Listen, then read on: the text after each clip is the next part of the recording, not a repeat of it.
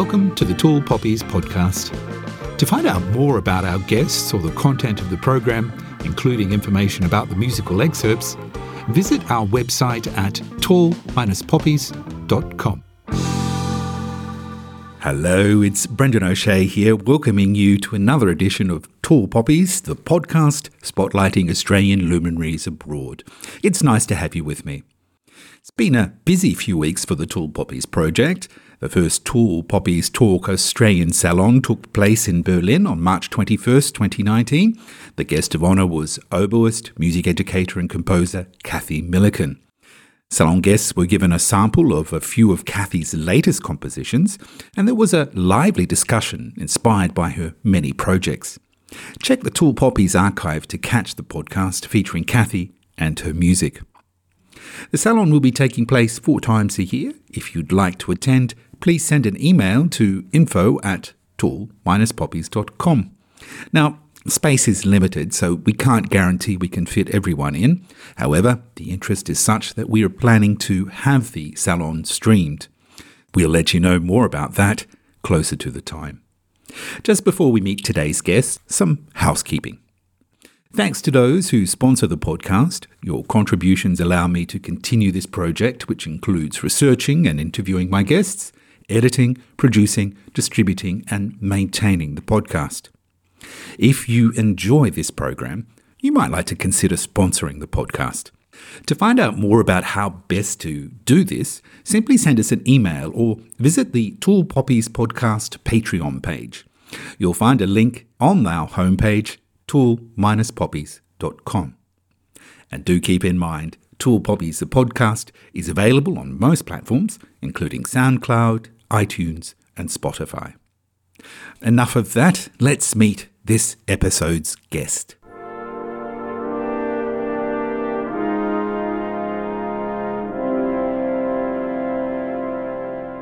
Remembering it was mid-80s, so I was a punk. I had bright red tomato Tina Turner hair, so I kind of stuck out in a vague way. And Can't imagine that. Funny that. And, lo and behold, here we are at the checkpoint.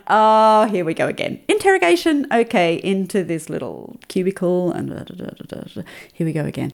That's Heather Betts. The Sydney-born painter has been living in Berlin, apart from a few years, since 1984.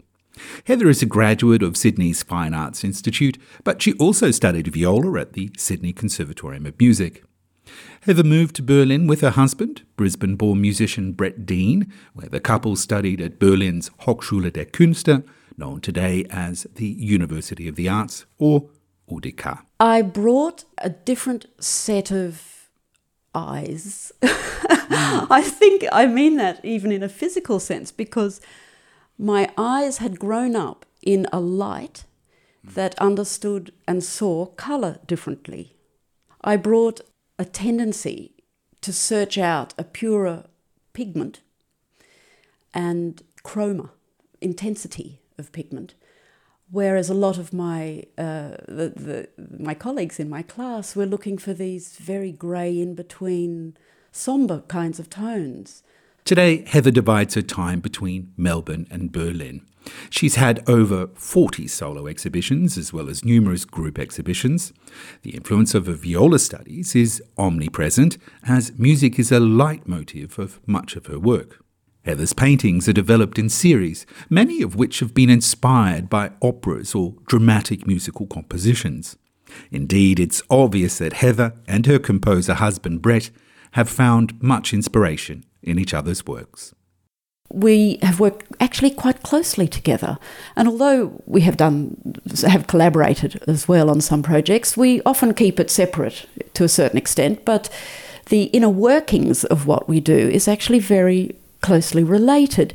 And in saying that, one can see that the words that one uses, the expressions and terminology within composing and painting are the same words. One talks of composition, balance, layers, texture, colour, line, shading. We're always in the same dimension, really. We're just expressing it in a different modality.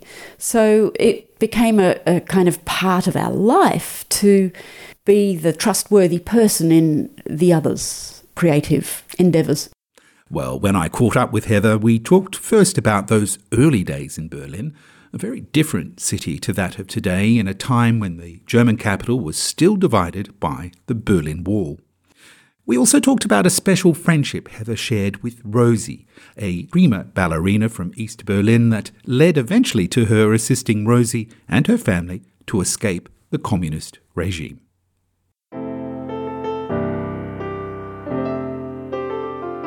Heather Betts, thank you so much for finding some time to talk to me and for coming on the podcast. Oh, very thrilled. I'm thrilled to talk with you, absolutely. It's lovely to meet you, and it's of course lovely to be sitting here in amongst a lot of your wonderful works of art. But we're of course in Berlin, and Berlin is no stranger to you, that you've actually been here since 1984. A very different time in Germany, and certainly there's no city in Germany where it was any more sort of different than here in Berlin. Absolutely. What are your first memories of 84? Oh gosh, they were intense. And intense, I think, is the word. When we first came here, there were very few Australians, of course, and hardly any English spoken. Now it's very different. There's a lot of English spoken here, but in those days it was bleak, I would say, would describe it well. We arrived midwinter and it was so cold. I didn't even know that something that weather could be that cold, and so grey and so dark. And coming from open, sunny, bright Australia, it was just very confronting, actually, for, how old was I then? Young 20s, so 24, I think. It was hard. It was really, really difficult. But Brett and I had each other, and we had things to do. And certainly one of the main memories of that time was really with the hardship. Why did I stay? Why couldn't I leave? Why, as difficult as it was, and I had an Australian passport, I could just walk out. But something always kept me there, as difficult as it was.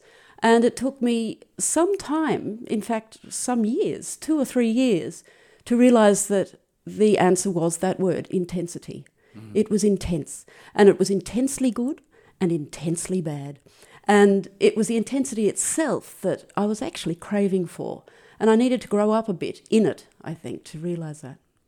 Let's go back a step or two, though.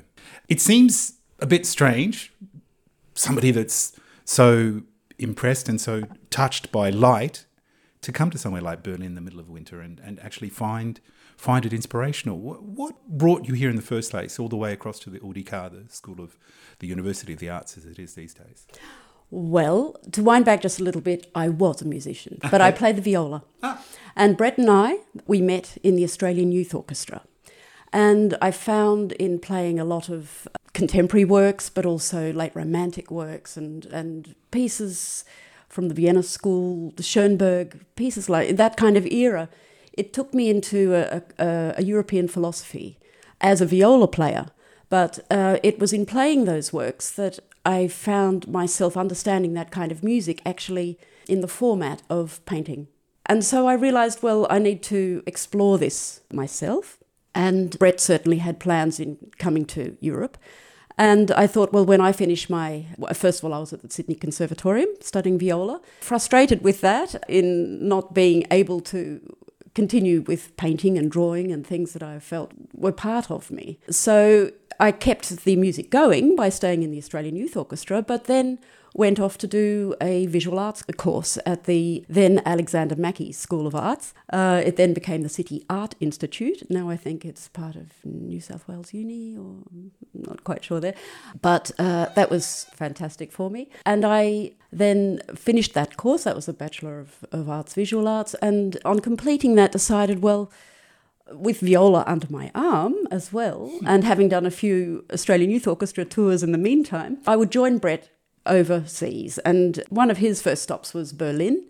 And this was particularly interesting to me as well, particularly because there was an artist that I had always loved, even as a teenager. And I'd just come across a book of her works as a teenager. Her name is Käthe Kollwitz.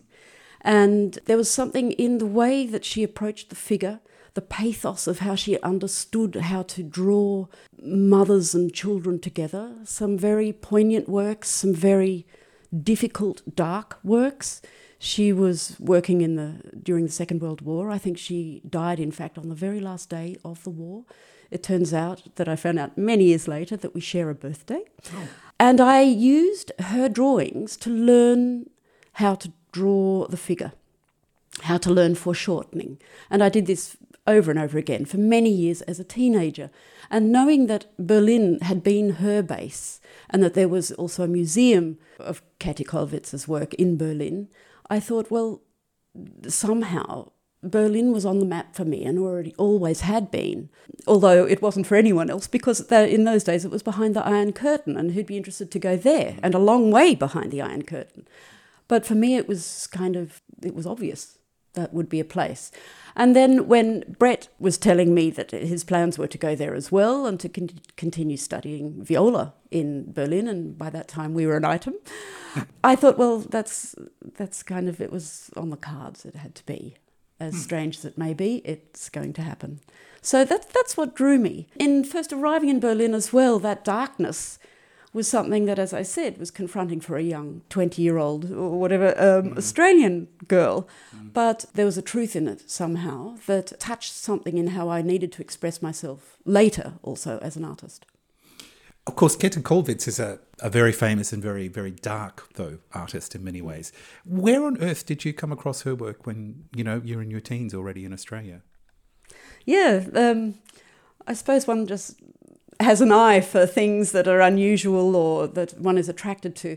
In that case, it happened to be a beautiful art book on the coffee table of a very dear friend of mine, and still a great friend, and fabulous Baroque flautist who lives in Amsterdam, who I grew up with, Kate Clark.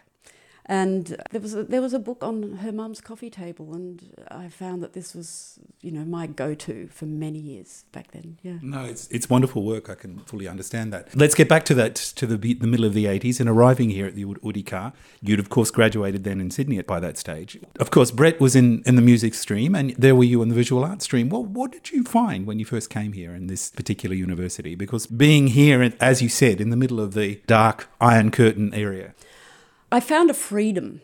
We had spent a few months in England beforehand, and I'd investigated the art schools there too. Obviously, I had finished in Australia, but I was interested in doing a master's course as well. And something about the art study in England hadn't attracted me as much. It was, at that time, very based around photorealism. I can draw actually pretty accurately if I choose to. But what I was really interested in was trying to draw something that a camera couldn't capture, and to find something about the human pathos that a camera can't deliver. And that would move into the slightly abstract, figurative, but something else. And I didn't know what that was. But when I came to Berlin, something in that direction is what I saw. And it was in some of the art of the professors that were at the UDK, who I investigated when I first came to Berlin, to just work out, do I want to be here? Do I want to do masters here? Is that an option for me? I actually went to the library and looked at all of the art that was available there of all the professors who were teaching there. And in fact was very taken with the art, well, a lot of them. But particularly an artist called Marwan, who I then approached and I showed him some of my portfolio that I brought with me, some work I'd been doing in Berlin in my first weeks and months there. And we got on very well. And in that process, I put together an application and portfolio to do masters and was accepted into his class. What did you bring with you from Australia, do you think, coming into this completely different world here in Berlin? I brought a different set of eyes. I think I mean that even in a physical sense, because my eyes had grown up in a light that understood and saw colour differently to a lot of the students who I found in my class. I brought a kind of a tendency to search out a purer pigment and chroma, intensity of pigment. Whereas a lot of my my colleagues in my class were looking for these very grey in-between sombre kinds of tones. And so I found myself in a very odd situation there. But in fact, I think in a way we learn from each other. Now I call those sombre tones and those middle tones, I call them viola tones. They're like, they are. I thought, well, actually, there's something in my past viola playing that I need to actually bring into my work as well. But I think when I was young and first in Berlin, I was so desperate, actually, for a pure colour that only the Australian light had taught my eyes, and to drink that in every time I saw it, that I found myself just naturally trying to recreate that on canvas all the time. Yeah. Now I'm used to the different light, also the European light, and I love it. But at that time it was not easy. It's also changed, hasn't it? It has. It really has. I know the first few years that we were in Berlin, the winters, 3 years in a row, were mainly around -20, -25 degrees. That's what I mean by confronting when I first arrived here. That was a pretty hard thing to get used to. And certainly that isn't really the case anymore. There's this other aspect, of course, when you start tertiary education in Germany. There's coming from Australia, of course, and the relaxed friendliness. Slightly different, isn't it? So there's a lot more formalities, isn't there? There are, but not forgetting I was among artists. And artists, and particularly, mid-80s and in Berlin, they were... Formality was a thing that they were quite deliberately trying to work against. So there was an openness there, I think, probably, where you wouldn't have found that in other faculties. And that was fun. That was nice. What were the things that you noticed started to happen to your work as you spent those long, cold winters here in Berlin and were studying? Are you able to sort of trace the influences? Oh, I think so, yeah. I know as a very deliberate action, when I first arrived, I had to unpack and dismantle my own ability to draw accurately. I had always done that. I liked doing it because I could do it. And I found the tendency to just do it automatically was actually getting in the way of seeing deeper than what that was and trying to put a face or a shape on something that's more of a sensation or a feeling or an emotion that someone's having, as opposed to the shape of their nose or the shape of their jawline or whatever. So I had to make a real commitment to taking apart the realistic habit that my eyes had. In saying that, it never left. I still needed it because even in a kind of subliminal way, I always have to know when I'm looking at a figure that I've done that it's anatomically logical. But I needed to get rid of a lot of the mapping, I suppose, of where anatomy sits, because I found that often just got in the way of a true energy of what it was that I was wanting to put across in colour. Yeah.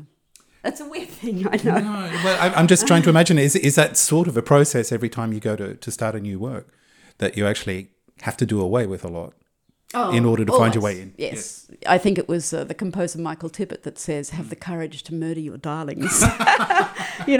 But I got that shoulder just right, and now I'm going to just smash it. Yeah, that was the exercise I did then. I, in fact, started by photocopying my own face. I felt I couldn't do this action on someone else. They would never speak to me again. So I used my own face, and I would lime it onto canvas and then attack it. And attack it in a way that tiny bits would stay there, but the rest was lost.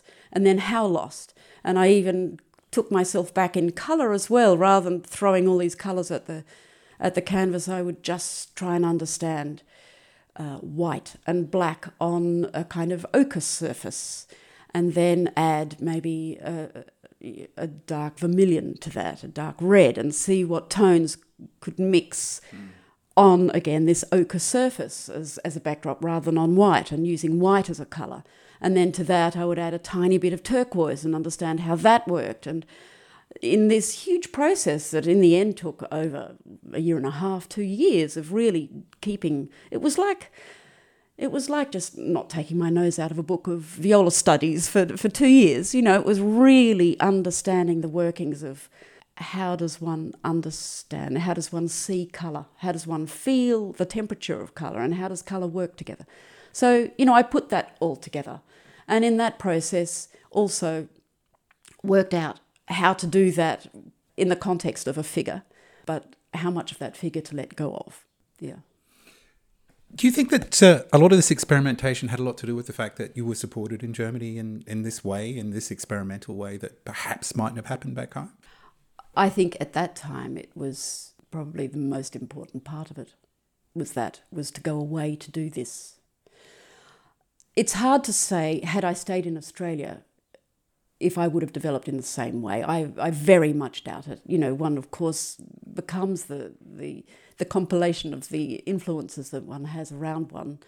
There was an approach that had a lot of muscle and gesture, but abandon in Berlin at the time. Berlin kind of stands for that, doesn't it, in many, many ways, has done in all of history.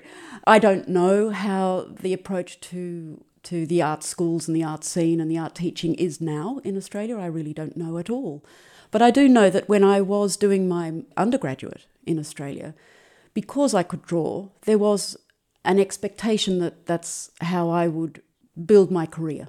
And from a lot of people, professors and exhibitions, gallerists. And I didn't want to do that. And so for me, personally, it really was a matter of physically removing myself. And I couldn't have gone much further than the other side of the planet as it was then, and behind the Iron Curtain, to do that. So, yeah, I did feel that I had won myself some freedom to really just explore and fall if I needed to fall, make terrible mistakes if I needed to make terrible mistakes, but to discover something that I just needed to do, yeah. Yeah, it tends to be a little bit easier to do all of those things away from home to a certain extent. Oh, yes, yeah.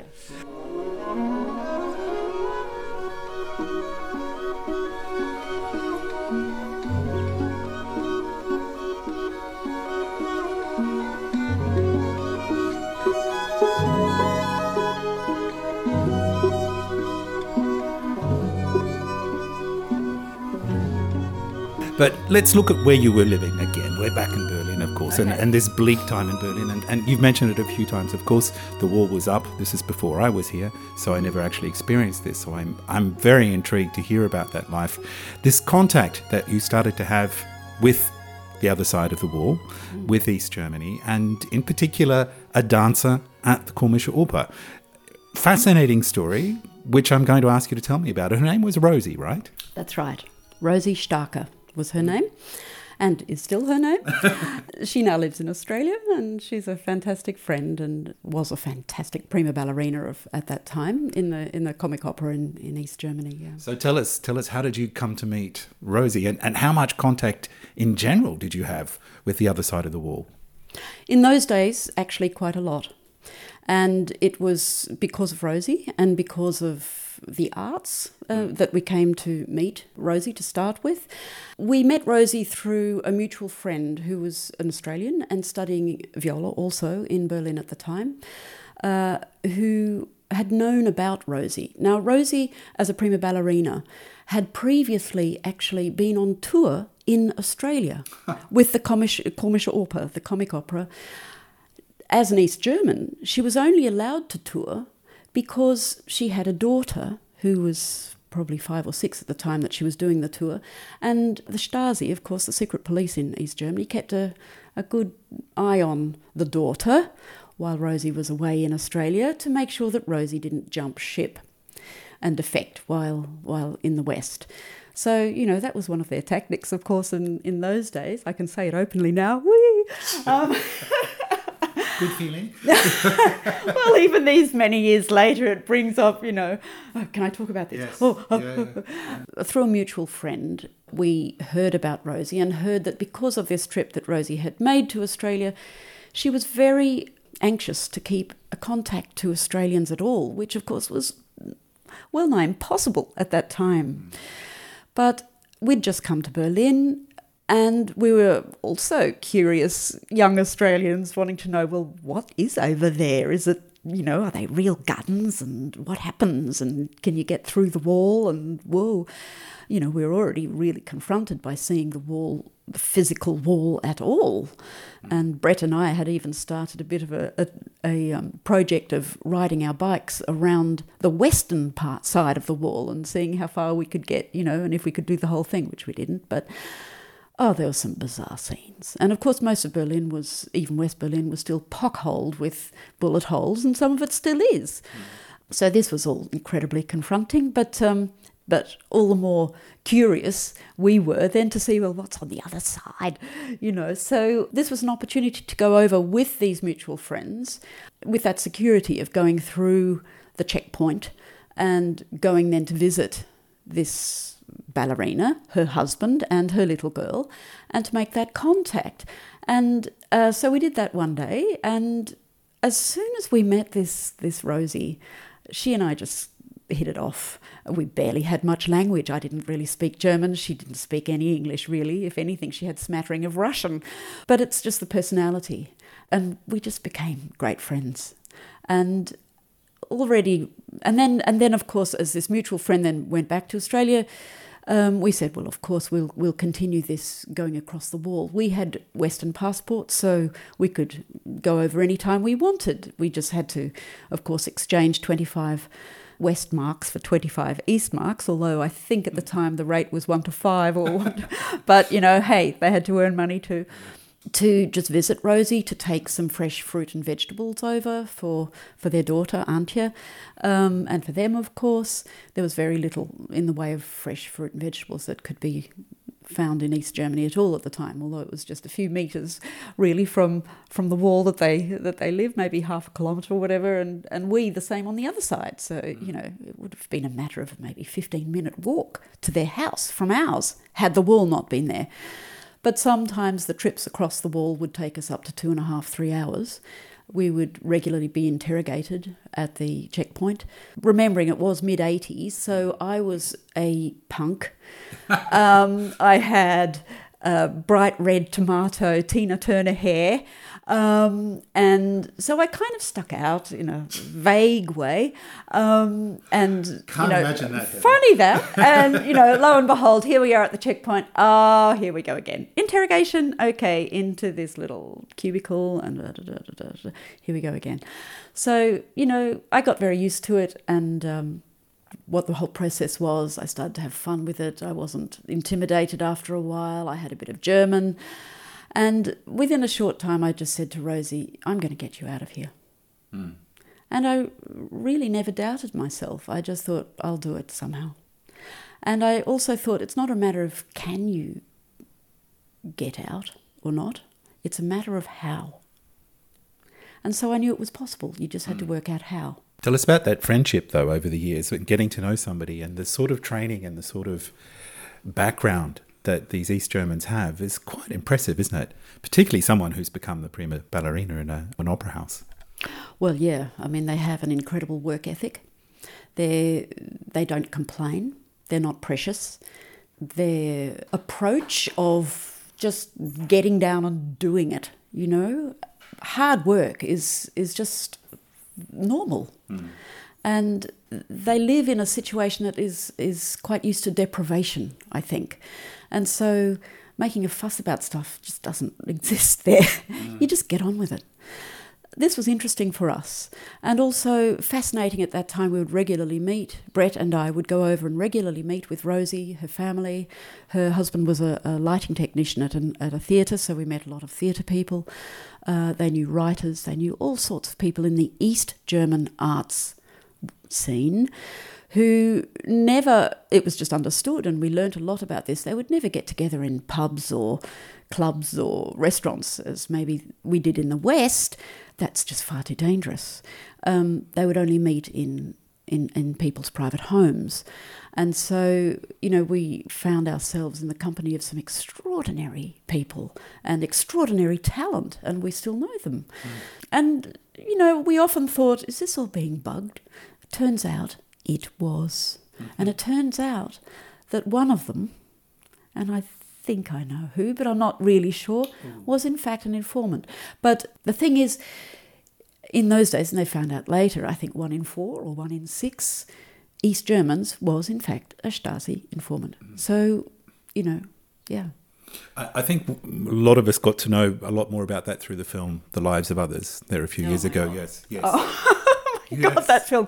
Well, actually, we'd moved back to Australia for a short while. We were there a few years in the middle of our long time here in Berlin when that film came out. And I'd heard about it, of course, from many people and saying, oh my God, you've got to see this film, blah, blah, blah, blah. And I thought, yeah. That was in my past life, I've put that all behind me. It was traumatic, it was exciting, but I'm doing other things now, I don't want to see it. And then I remember in Melbourne, the whole family were out, and I thought, I've got that film there, I think I'll see it. Just let's see it. Just in comparison to my own memory of the time and blah, blah, blah. Oh my God, I saw this film, and there were scenes of the jail in Hohenschönhausen, which is, had I been caught, that's where I would have gone. And I was so blissfully young and naive, and I think just in a wonderful state of deliberate denial, that I just didn't entertain those thoughts at that time. But in hindsight, and with a bit of maturity behind me, I realised how incredibly risky it was to do what I did. And then all those years later, and then as a mother as well, with people who depended on you, then to see where I would have gone, and it was years later, but I began to shake. And when the film finished, I was just shaking. I was completely with it, but I was shaking. I was physically shaking. It's sort of like this really strange post-traumatic, years later, physical effect. And I just found myself grabbing for the whiskey and going and sitting with a neighbour for a while. It was a really strange, I really wasn't expecting that. I thought, this is all, that's fine, but my God, it was a weird situation for me. Yeah. It was very close to our lives. It was very close. Tell me some of the surprises, or some of the things that surprised you in your friendship with Rosie, and what you discovered that perhaps you didn't think would be the case for somebody living, in an Iron Curtain country. I think she, as a person, is just extraordinarily surprising. She had this, the most surprising thing, I think, that I'm still just astounded by, is that she has the most extraordinary optimism and cheerfulness that I just found in the face of what she endured there, superhuman. I could not believe it. In the process of helping them to escape, which in fact took 5 years, in that time I had to smuggle a lot of things across the border. We had to get carriers to drop incredibly sensitive letters and things to consulates in Warsaw because it couldn't be done in the West, and that had to be done in code, and they were just very, very strange kinds of activities that we got up to make this work. She also had an official application to leave the East in place because she's actually just very loyal, trustworthy, and a decent person. She just thought, I can do it this way too. But they tortured her with that, not physically, but mentally. Every time she would go and check on how it was going, they would open the bottom drawer, take out a letter, say, oh, is this it? And then just watching her let it drop back in the bottom drawer and slam it shut. Just these kinds of humiliations that was very much part of the strategy there. This went on, and it sickened me. I was free. I always had my Australian passport, so long as I didn't get caught. But I couldn't believe this kind of behaviour. It just didn't. I don't know. It just wasn't something that I thought was possible in grown adults. It was just a very strange thing for people to be just kind of played with like a cat and a mouse. It was really like that. So I thought, it just gave me a lot more courage. I just kept saying, it's not a matter of can we get you out? I can. It's just a matter of how. We have to find a way, and we have to find a way that's safe, because there's a child who, in the meantime, by the time we actually did manage to do it, she was 14, and her husband, and all three of you are going to get out of here safely, and I'm going to work out how to do it. So, yeah, there were lots of twists and turns, but it did work in the end. Yeah. It did work in the end, and that was, of course, in '89. And it took you a while to get there, but you made it. You have to tell us, how were those final days, and what was the final thing that happened? How did you manage to get them across that border? Well, we had to choose which border. I knew that the Berlin border was just ridiculous. There were just too many crosses already there that we used to go and look at, and people on hunger strikes. And crosses, of course, for people that had been shot. Yes. When they tried to escape. Yes, of course. And the last one was murdered just a few months, I think, before the wall came down, even weeks, I think, trying to make that crossing. We decided that wasn't the border to try. We decided probably one of the other borders, and the best one seemed to be the Hungarian one to Austria at the time, because Hungary was the nation that was pushing the most to have Western diplomatic openness in some way. And also at that time there had been quite a good visit, I think, from an Australian diplomat to Hungary. And so even just the Australian-Hungarian relations were slightly more open. Still, it was an Iron Curtain, and the Iron Curtain was there too, but I thought maybe this was something we could work with.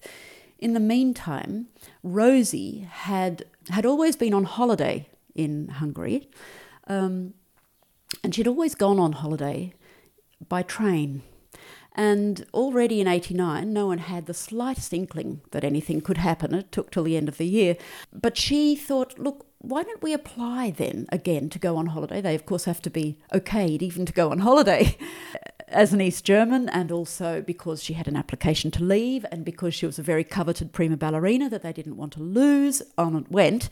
She was really under lock and key. They were watching her all the time. But she wanted to go on holiday, and she thought, well, let's use this opportunity and apply to go on holiday and say we're going by train as normal. And then when the holiday time came, I thought this might be our chance to go, to make our move.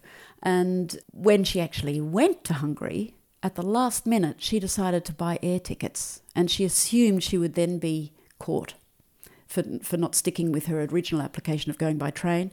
In fact, the system there was starting to crumble, and this was our first inkling of it. She just bought air tickets, and that was okay. And no one said anything. And I thought, oh my goodness, how was that allowed if they're going to catch her at the airport? In the meantime, Brett was on tour with the orchestra, the Berlin Philharmonic, who he played with at the time, and he was stationed at Salzburg for the Salzburg Festival, and I went with him, as I did every year. And this was at exactly the same time, and I thought, okay, things are lining up. Let's see if we can do it. If she is able to actually get to Budapest and they don't get her at the airport, I'm going to call a friend of mine, an Australian and a filmmaker, who had been to Berlin years before and was also interested in this case and had come over to meet them, and had actually said to me at that time, you know, if you ever manage this, I want to film it. And I thought, is that going to be a help or a hindrance? I don't know.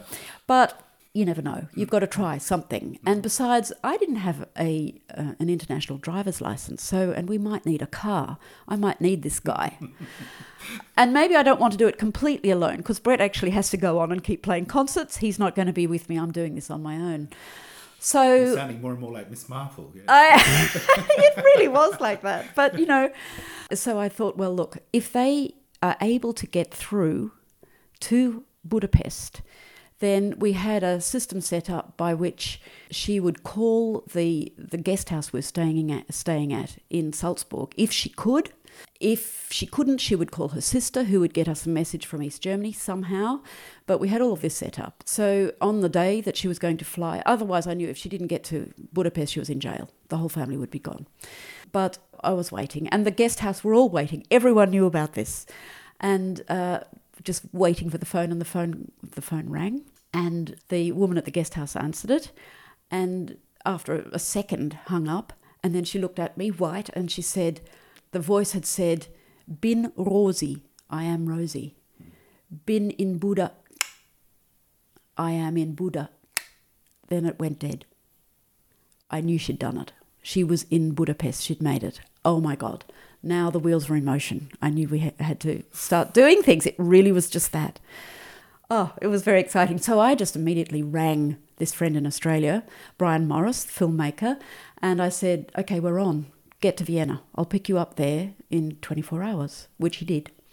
So then we hired a car. He drove it. And we, as Australians, could just drive straight to Budapest, which was just across the border. But we didn't know where they were.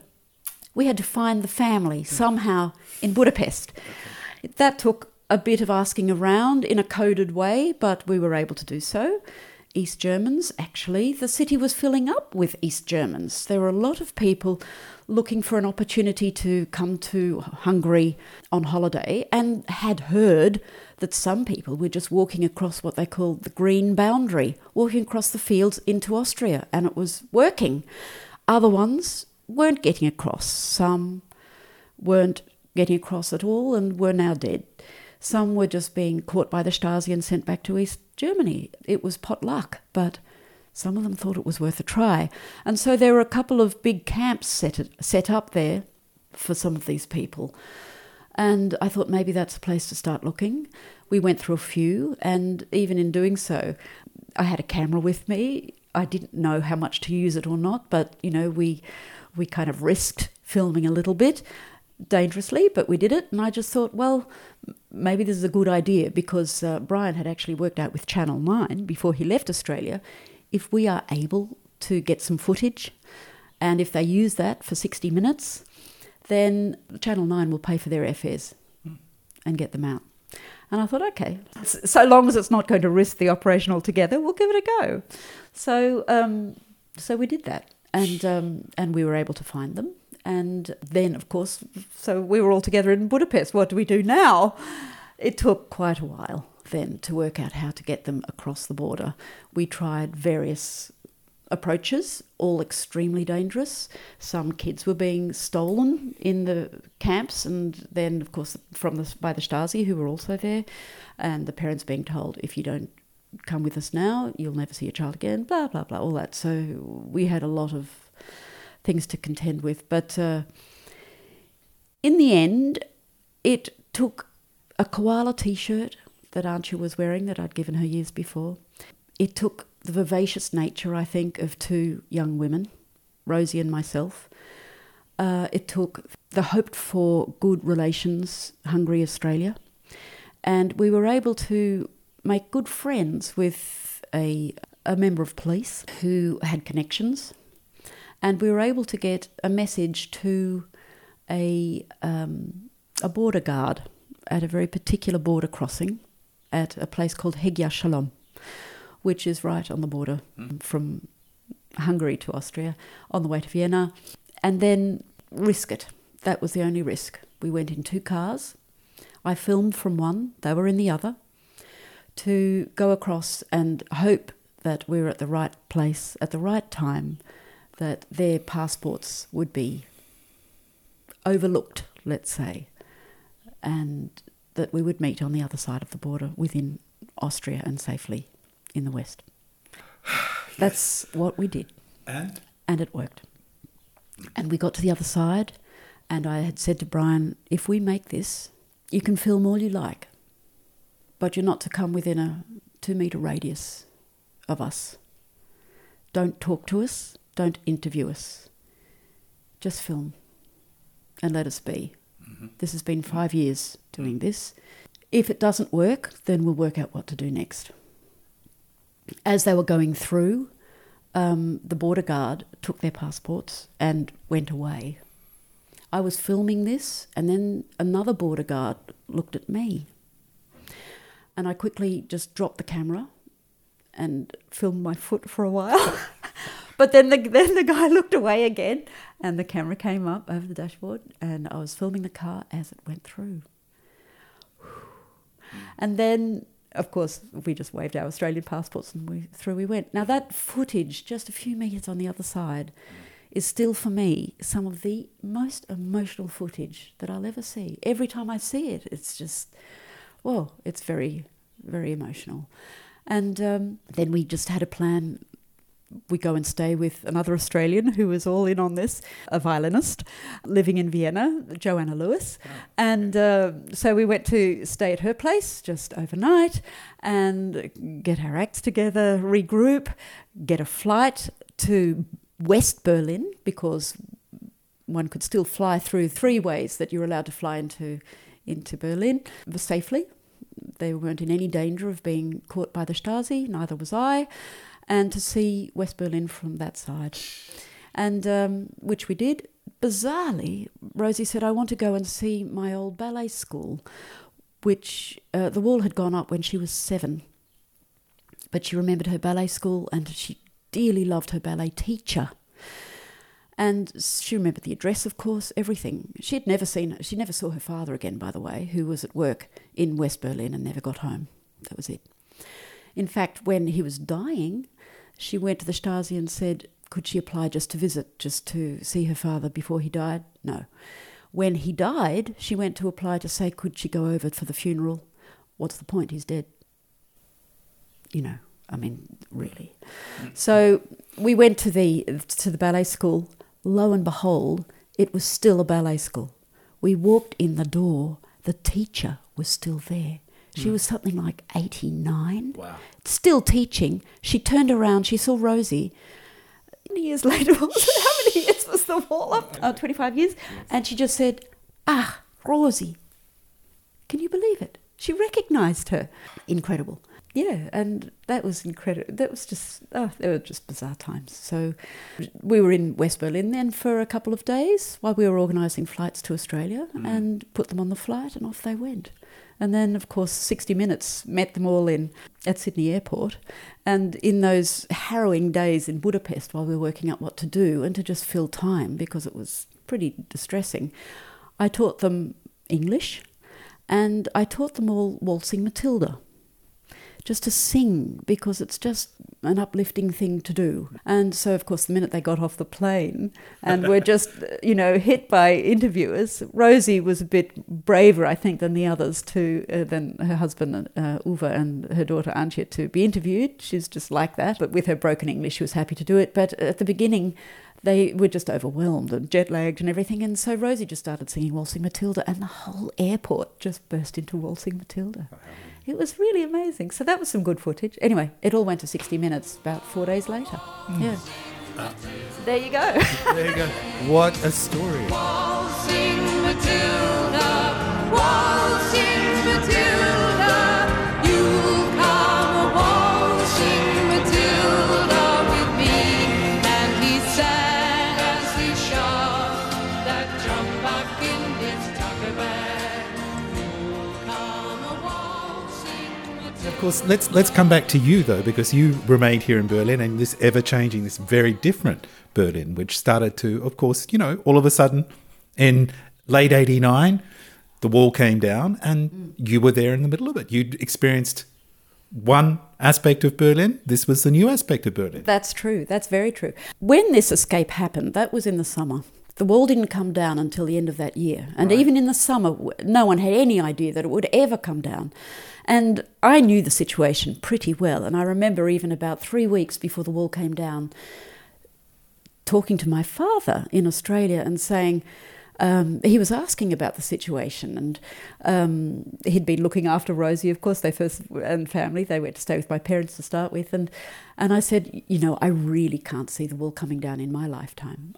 I had said that. I had believed that. That's how secure it really was, despite the cracks in the wall, literally. So But then I was actually also in danger in that time. 60 Minutes had gone to air. Stasi knew about it. I was actually trapped. I could fly out of Berlin, but there's no way I could ever go across the wall again. I could never go through a checkpoint. I could never drive out of Berlin. So long as the wall stayed up, I was limited in that way. And I was always slightly in danger about that. Do you think about that before you actually agreed to this, to getting Rosie out? Did you ever think about what the consequences might have been? No. I don't know why. Maybe I was too young. Yeah. Maybe it was my attitude at the time. This is kind of a game, and I wanted that as my safety net. I thought maybe, in a way, if I ever start to entertain those thoughts, I won't be as convinced as I was. I was 100% convinced. I knew it was possible. It's just a matter of, it's like undoing a knot. You just need time and you have to work out how to do it. And then you do it. Right?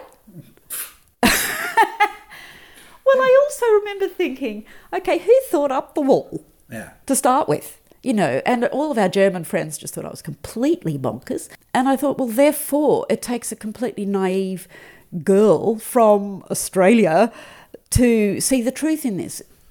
I think there is a lot in this. I think as Australians, we had this wonderful luxury of growing up in space and freedom, didn't we? Of course. It's not. We really just can't conceive that that's not the case. Exactly. Yeah. And I kept that, and I needed to keep that. Yeah. And so, it was just, I suppose it's just a matter of, well, put the pieces in place. There must be a way. You just have to find it. And if the minute you start to entertain thoughts of doubt or risk, or of course there were risks, but it was still a game, then there's a hole in it and you can't do it anymore. Yeah. And so I think only a person like, that hadn't grown up in it, saw it for what it was. And as I was saying, it's only a person who thought that up in the first place. Well, a person anatomically no bigger necessarily than me, with a brain size, not necessarily any different to mine, why shouldn't mine be able to think up an alternative? There must be one. So that's kind of the way I approached it. Very strange. But anyways, for those months, it was a bit strange, I must say. But I thought, I can live with that. Let's just see how it goes. And then, of course, when the wall then came down, a lot of friends came and said, my God, you did all that. And, they could have just walked out. But I said, no. I was one of many, many thousands of people that meant they could walk, that those who are walking out now can walk out. We all pushed on the wall. If all of us had thought like that, let's not do anything and they'll all walk out, it wouldn't have fallen. So it was the compounded pressure of all these little actions, of which mine was one very small one, that actually made that little mark in history. So it was an interesting time. Rosie, Uwe and Antje, they're all in Australia now? Antje and Rosie, yes. Uwe was, when the wall did come down, he found it very difficult to adjust to Australia. He decided after some years actually to return to Germany, and Rosie would go back and forward. And he was quite ill, though, at the time. I don't know if the stress at the time may have contributed to it, but he died actually relatively young for his age. Antje and Rosie are there. Antje is now a mother herself, has two gorgeous girls. And okay. Yeah. And Rosie still teaches as an older dancer, of course, but she teaches a lot also in Japan, and she's a very important person. Nice story.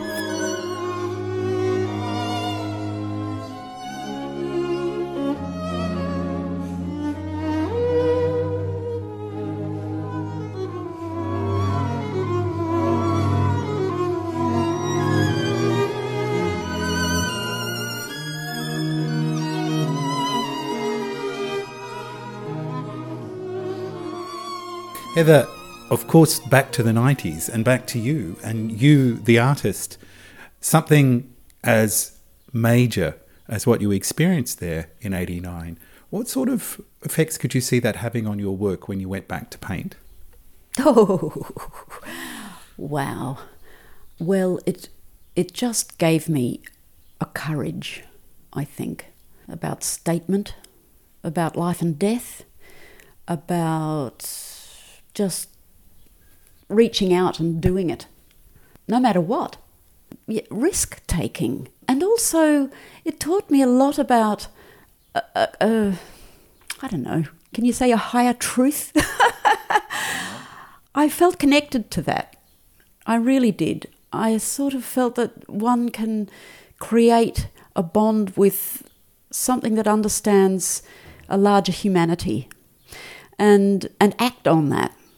And it's something about that I like to try and find when I paint, whether it's a very intimate kind of relationship between a mother and a daughter, or a mother and a child, as Käthe Kollwitz did, or as Rosie has with her daughter, and I have with my daughters, and whatever that might be, or with a partner, but then also the larger dimension of what are mothers or partners or people or whole nationalities, or what is the universal kind of truth. And so in losing specific identity of people, say in portraits, I want to find something more of this universal thing that's there. You know, what is it that we universally recognise, because we're human beings, that I can sense in this painting without having to see, oh, this is, name so-and-so, and don't they look sad or don't they look happy or whatever, not that.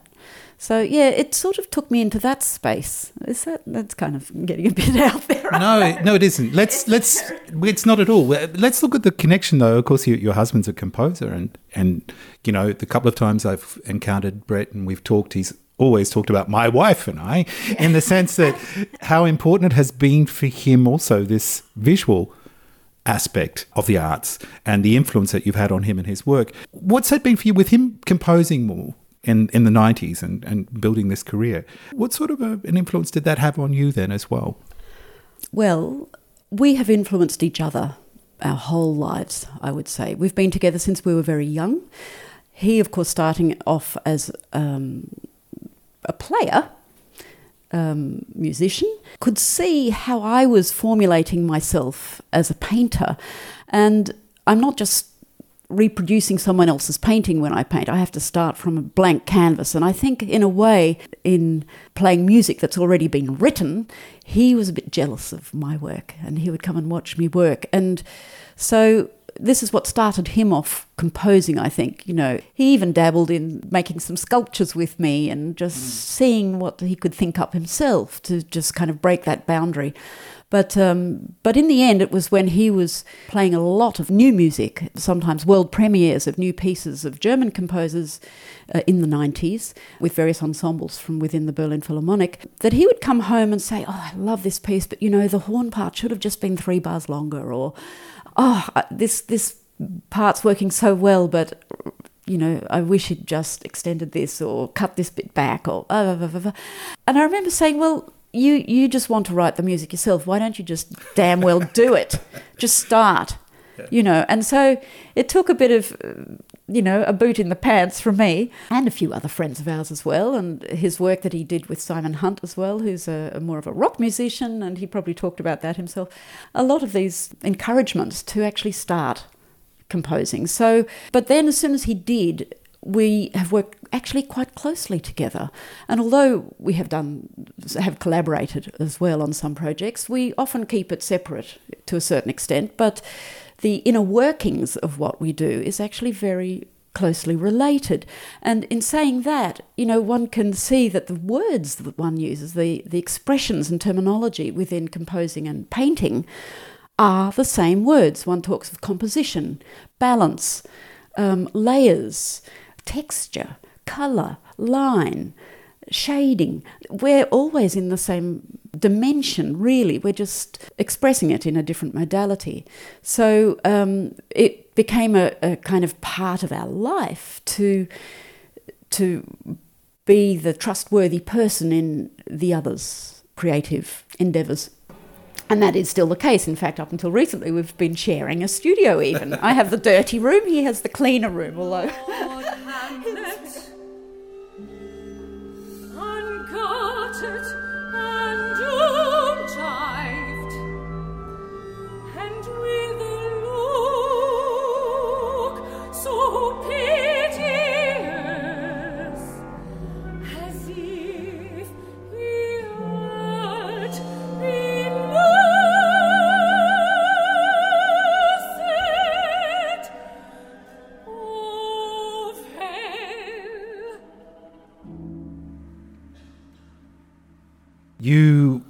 decided to take your girls back to Australia to have them educated and leave Berlin for a period of time. Why was that? What's the calling of the great island in that respect? I think a homesickness that had never left us. We needed to regroup in a way. Brett had got to a point in having played with the Berlin Philharmonic at that point, he'd been with them 14 years, I think, that he wanted to explore his composition quite deliberately and a lot more extensively. I wanted to support him in that, even if it meant a bit of risk and hardship. But hey, I was a risk taker, and I still was then, even with children, and I still am now, and see where it would go. I just thought the worst thing one could ever do would be to get stale. And I was also at a point, I'd had a few pretty major solo exhibitions, and I was a bit tired, actually. I needed to also gather my forces and find out where I was in my own work.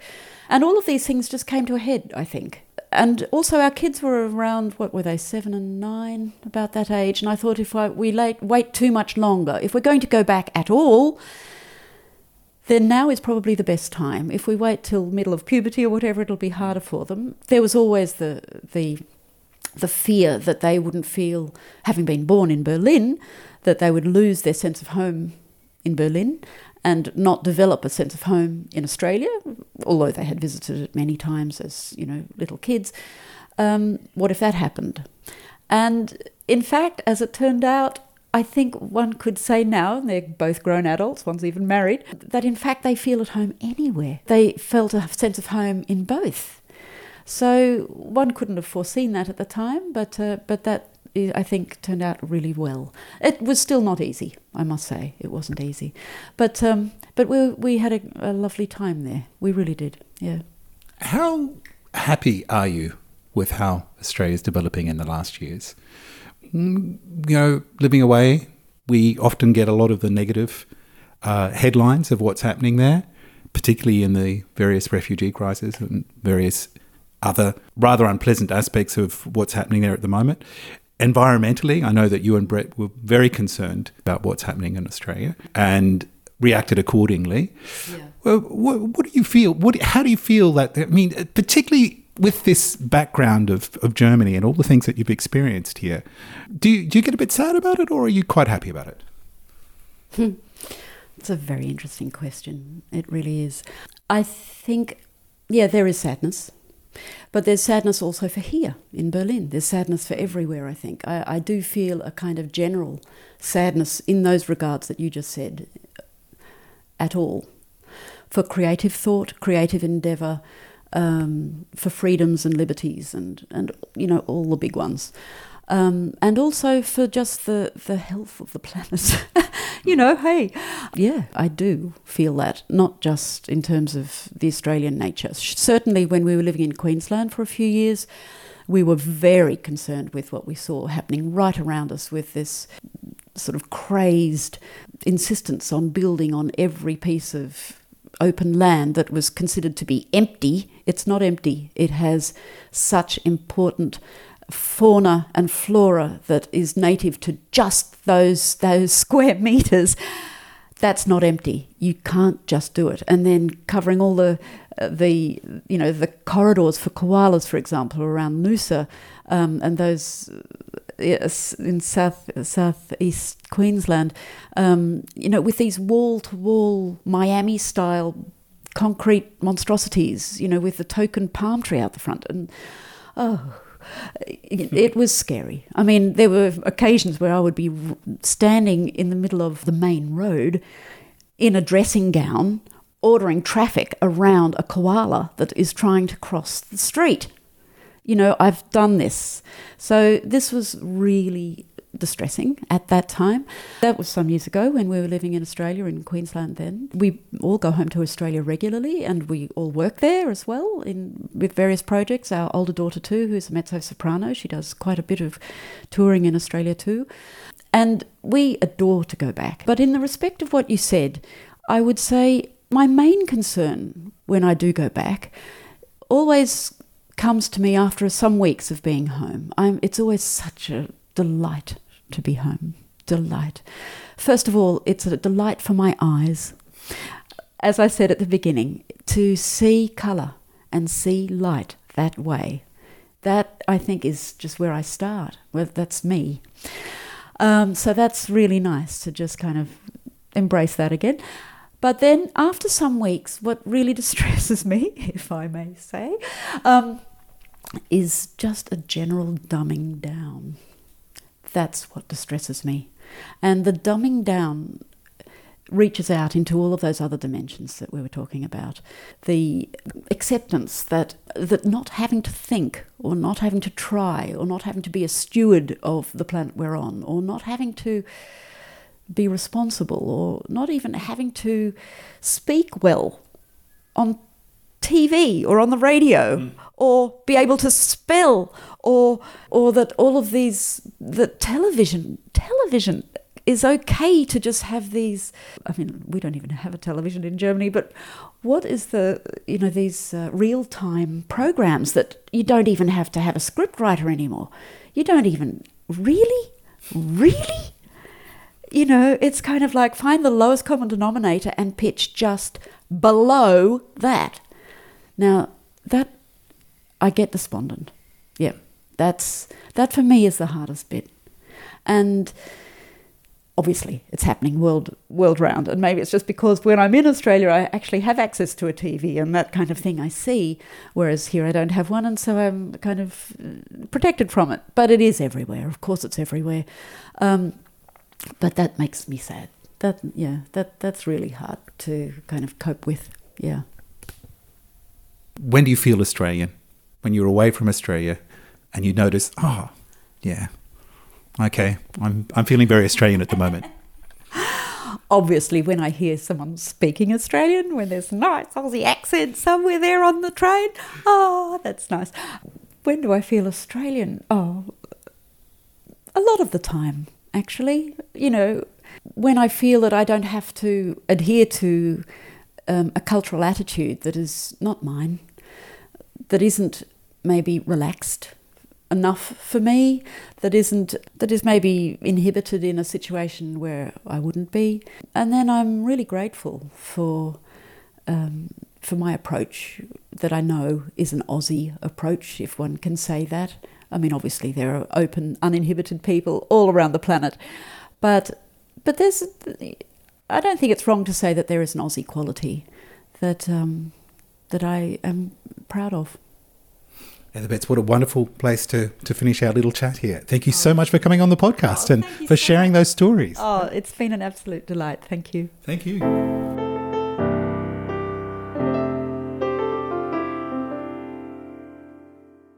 Artist Heather Betts talking to me there. If you'd like to find out more about Heather's work, then do visit the Tool Poppies website, tool-poppies.com, or send us an email to info@tool-poppies.com. Tool Poppies, the podcast, was produced in Berlin by me, Brendan O'Shea, thanks to my co-producer, Nishad Pandey, who helped put together this program. It was nice to have you with us. I'm Brendan O'Shea, and I'm looking forward to welcoming you to our next edition of the podcast very soon. Goodbye.